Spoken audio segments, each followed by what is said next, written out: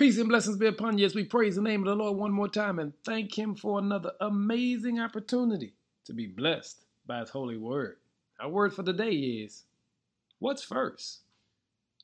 In Matthew 6, verse 33 says, seek the kingdom of God above all else and live righteously, and He will give you everything you need. Have you ever stopped to pay attention to the things that you do first when you get up in the morning? Because everybody has a routine. Everybody's routine is not the same. But if you pay attention, there's some things you do consistently on a regular basis. I mean, when you put your shoes and socks on, do you go sock, shoe, or do you go sock, shoe, shoe? There's a system, a routine, a comfort level that we have when we do certain things, and we do it the same way on a regular basis. This is what the Lord is saying to you and I. You ought to have a routine of seeking God first, of making sure that God is the first one on your mind.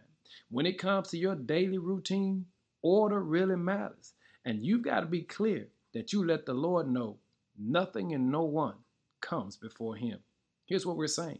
We're simply saying, ask the Lord to strengthen you, that you will understand what it feels like to put Him first. Lord, before I do anything on my to-do list, I want to spend some time with you. Before I attack or tackle one issue or one situation, I need to spend time with you. Because, Lord, I want to seek the kingdom of God first above all else, and then live righteously. And, Lord, if I do that, I know you will give me everything I need.